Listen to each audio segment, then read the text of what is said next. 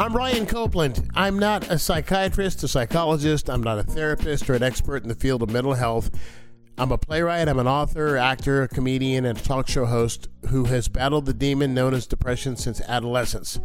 So what I do here at Beating the Demon, Monday through Friday, is give you 3 to 5 minute tips on things that I do to make myself feel better in the hopes that maybe I might be able to help you feel better if you're in a funk or if you're in a dark place, especially during the times that we're living through now.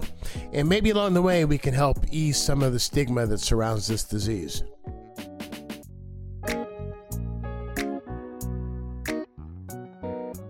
There's something cathartic about keeping a journal. I have kept a journal on and off since the 8th grade.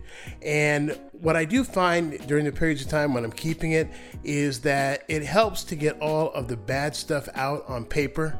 So write whatever it is you're feeling. Write what you love. Write what you hate. Write what you're depressed about. You know, I consider it just basically mentally vomiting all over the page until all of the emotional poison that is in my head, all of the bad stuff that's making me feel so terrible is out of my body and onto the page. So write. And write honestly, because you write with the mindset that nobody is ever going to read this, nobody's ever going to see this but you.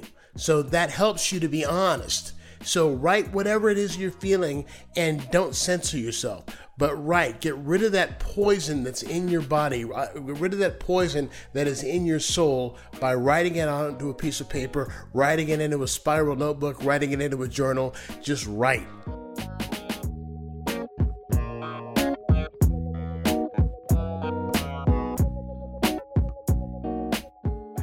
If you heard something here that you thought was valuable, send this podcast to somebody you know who's having a hard time. To support the show, go to iTunes and give us a 5-star review. It helps people to find Beating the Demon. Beating the Demon is engineered by Charlene Goto and Casey Copeland, executive producer Jaron Williams.